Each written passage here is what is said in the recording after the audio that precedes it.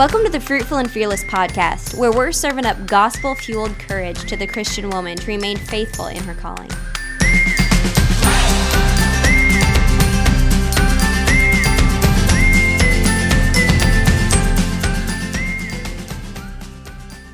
Welcome to the Fruitful and Fearless podcast. This is our very first episode, and my name is Jordan Sparks, and I am here with Lexi Sauvé. So we are starting for the very first time today with this podcast, but this hasn't been our first thought of it. We have been talking about this for quite some time. I don't even know how we started talking about this. Do you remember how this all began? I think really we were talking about the lack of helpful resources for pastors' wives specifically. Yeah, I think you're right. Yep. We were talking about some books we had read as usual. Yeah. So I guess that leads us to introduction. So we can kind of tell you who we are, and then we'll go on and talk about kind of why we're doing this. Like I said, my name is Jordan Sparks, and my husband is Jared Sparks, and he does the Shepherd's Crook, which is who we are going to be kind of partnering with our podcast. So he is a church planter. We live in Carbondale, Illinois. We have two boys. Ransom is 5 years old and Valor is 1. And we homeschool. What else can I say about us? I also do design work for people 1 day a week. I do merchandising at a boutique and some crafty stuff around the house. I like to bake and all things creative. So I guess that's about enough. I like to read. That's about it. Lots of reading. Yeah. What are you reading right now? What's your book? So I'm doing the Bible reading challenge in the mornings, and then in the afternoons I'm still plugging through for the children's sake. Oh, that's a good one. That's a good one to be. It came with our homeschool curriculum, and I'm still plugging away. And my curriculum has us read 1 chapter a week, and this chapter this week is like 100 pages long. So I'm like, there's no way I'm gonna fit this in my afternoon reading times. And then at night, I'm still working on everything else. Yeah. So at night before bed, I like to read fiction. And right now I'm trying to finish up The Silent Planet. And then I also started just like a for fun book that I grabbed at the library. And it is called Twilight? No. Just kidding. I won't say that I haven't read that though. I have read that in my past. Let's see. What is it called? The Book something. I can't remember. I'm only on like. Was it The Book Thief? No, it's not The Book Thief. Oh, okay. Book something. I can't remember. Anyways, what are you reading? Oh, golly. What am I not reading would be an easier one. Let's see. Yeah, Bible reading challenge. And then I like to go through a Puritan book after the Bible in the morning. So I'm going through Hugh Binning's Christian Love, which I've read a few times. And it's so helpful to calibrate my heart before waking up all my little people. And then mostly I have ones that I wish I could finish, but I'm not. The one I'm going to finish is called The Prize Winner of Defiance, Ohio. It's about a family of 10 with an alcoholic dad and just how the mom really survived by using her writing talent basically to continue to win money through different contests so that she could basically keep her family afloat. That's pretty kind of depressing, but sounds but it's very interesting. Mm-hmm. Yeah, it is very interesting. So, cool. So yeah, that's me. And I'm still waiting for Nancy Wilson's Pastor's Wife book to come in. Yeah, it's not going to be until like the end of October for some reason. Oh, I wonder. It's taking that's weird for it to come in, but yeah, I'm excited for that one. I usually bust through her books really quickly. Yeah. Anyways, tell us more about yourself other than what you're just reading. Okay, well, I'm Lexi Sauvé. I'm married to Brian. We have been at Refuge for oh my gosh, I think 10 years now. I was still in high school when it was planted. He's been the pastor, though, for the past 5 years. He was an elder before that, but he's been the lead pastor since then. And we just love it out here in Utah. We're in the mountains. We have 3 children outside the womb. One will be arriving in like 5 weeks, which is really weird. But we have Ari's our oldest, and then Ira, and then Daphne. And we're officially sharing the name. So the next little guy will be Cyril on the scene in just a few weeks, which is weird. Are you going to call him Cyril? Yeah, so I really liked Cy, like the Mhm. Dutch name Cy, but Brian didn't like it. So Okay. so Cyril was kind of our, I'm sure we'll call him both of them, but yeah. Right. Yep. I love it. So people are probably going to think we're doing the Duck Dynasty thing because that's what I thought of immediately. I was like, oh, I Is don't want to do someone the Duck named Dynasty. that? Yes. Well, but Okay. I think it's technically Silas, but Oh, they anyways, call him Cy. we're going old school Okay. Latin with the Cyril. So, Got it. and aside from that, I mean, I've written at various platforms on and off. I kind of took all of last year off doing any sort of creative output. So having this podcast is like kind of a new thing, but a more doable thing, I think, in this season. Yeah. Lexi also taught me how to make sourdough bread, so she is good at baking. I feel like there's so many more things I could say about you. All the food. Good at baking, good at handicrafts, reads like crazy. We have a lot of stuff in common. I think that's why this is going to work. Yeah. Okay. So that's who we are. And I want to move on to why we're doing this. I'll just kind of share a little bit from my end, and then you can add in whatever you feel like is necessary also, and okay. what you're thinking too. But I think first it kind of was birthed out of a desire to do it from seeing a need for it, like you said earlier. And then also just thinking through, so Lexi and I Vox all the time with the app Voxer. So if you hear me say we were Voxing, that's what I'm talking about. We've communicated through Voxer for the past year now. I think it was like October is when we. Really? It feels like longer. So yeah, we started Voxing about a year ago, and it's been like an almost daily thing. Just Voxing back and forth with each other. But anyways, like I've said on Voxer this week, I was thinking through a quote that I heard about the Puritans' wives and what would the Puritans' wives be doing if they had the resources that we had at our fingertips. So just wanting to be as fruitful as possible in the time that we're living in with the resources that we have, and just wanting to make the most of our life and just wanting to spread what we believe is important and possible.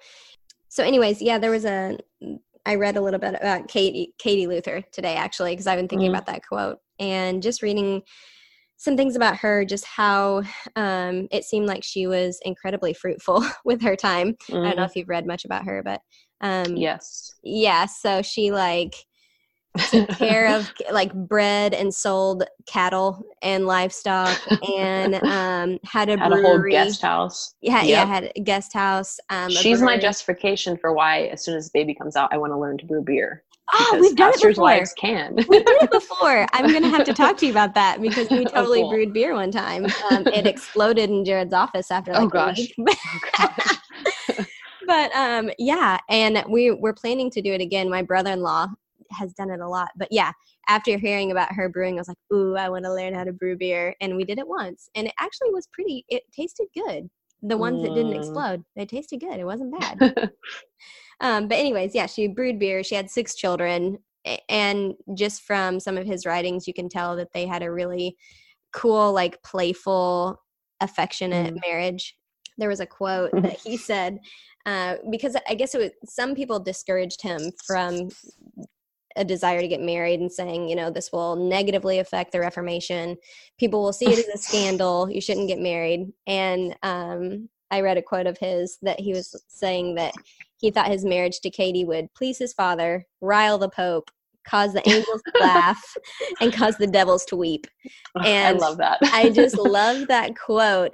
Just thinking through the implications of their marriage, the fruitfulness that she had, and her impact on his life just as a helper and a support. And there's also lots of cool stuff about her and gardening and helping him with health and things like that. Just a lot of care that you can see that she put forth towards her family. And then he's also talks about her impact that she had, that he would talk to her about decisions that needed to be made, and that she would give him loving counsel, and it's just a lot of really cool stuff in their marriage. But it made me think about, just where we're living today and the resources that we have. How can we be most fruitful in our homes, and how can that spill over to the people that are around us? Yeah, that's really good.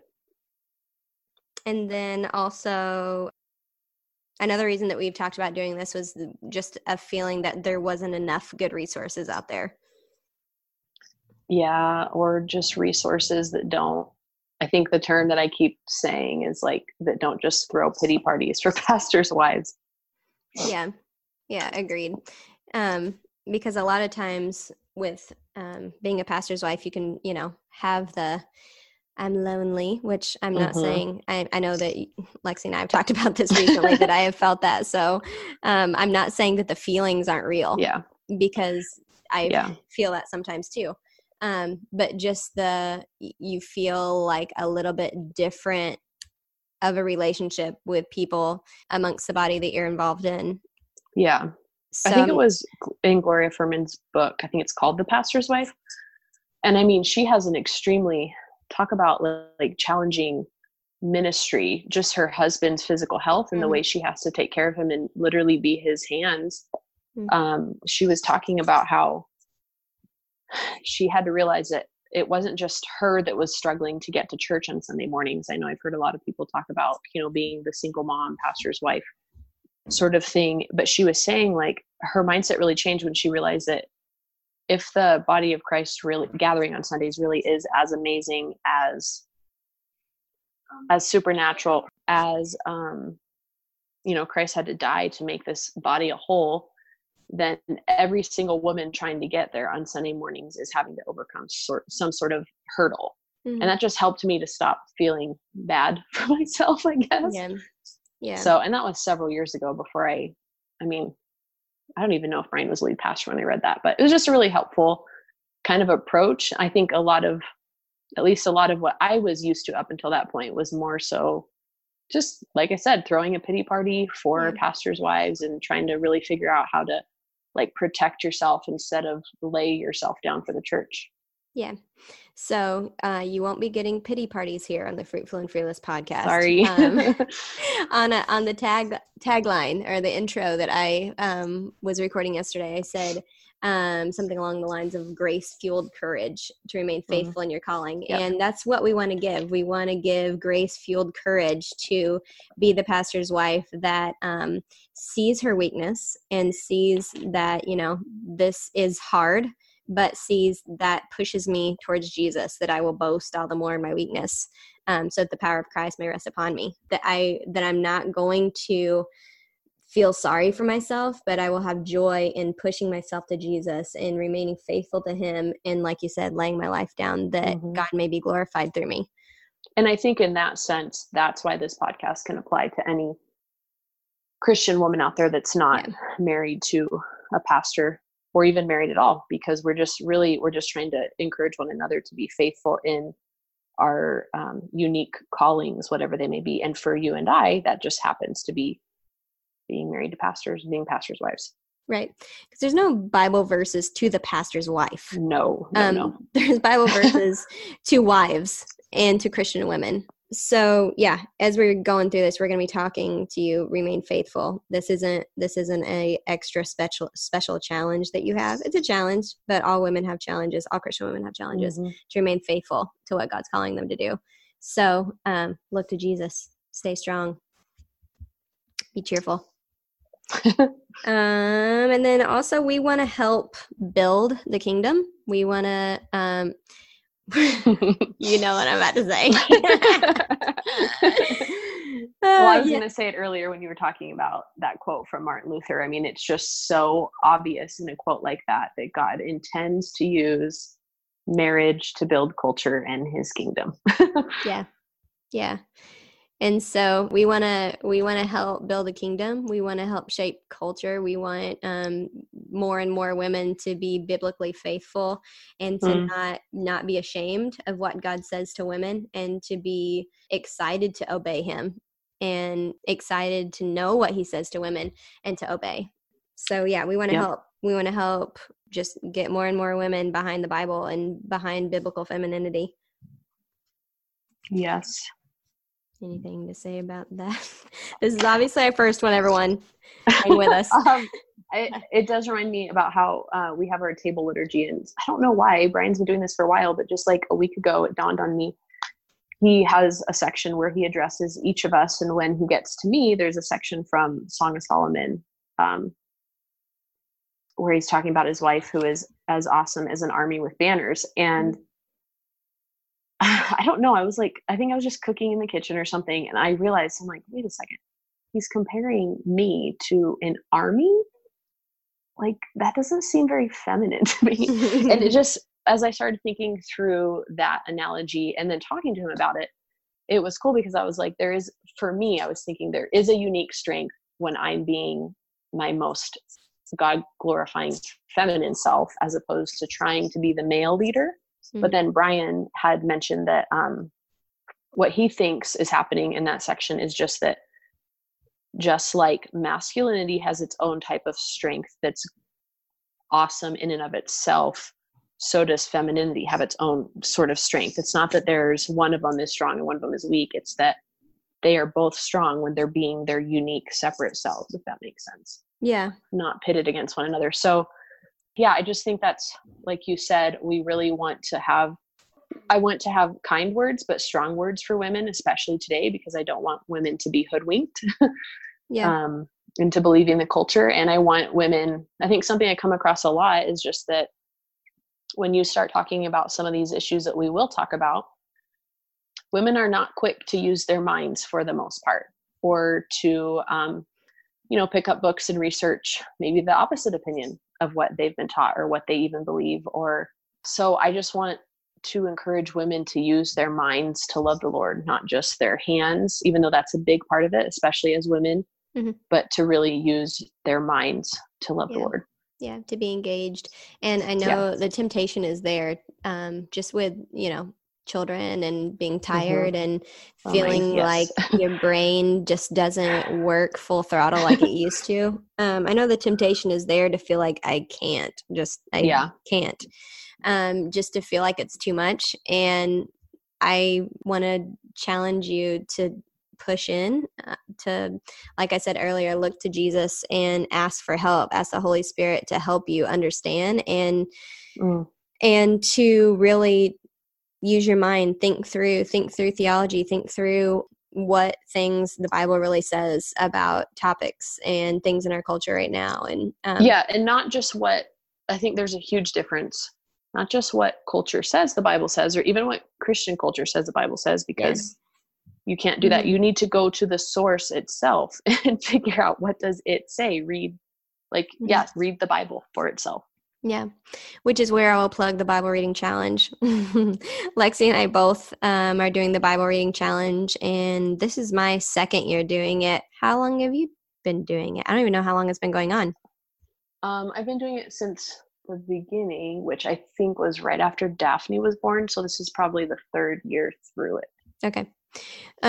But you can find it anywhere online. The hashtag right now is Keep the Feast. And basically, it's an ambitious Bible reading plan. I heard the number the other day, but was it like 16,000 people? Yeah, I think so. Something like that. People from all over the world are doing it right now. And we just started in September. So you're not far behind or anything like that, but it's September through May. We will go through the entire Bible, and then May through September, we'll go through the New Testament again. So basically, in the course of a year, you go through the New Testament twice, the Old Testament once.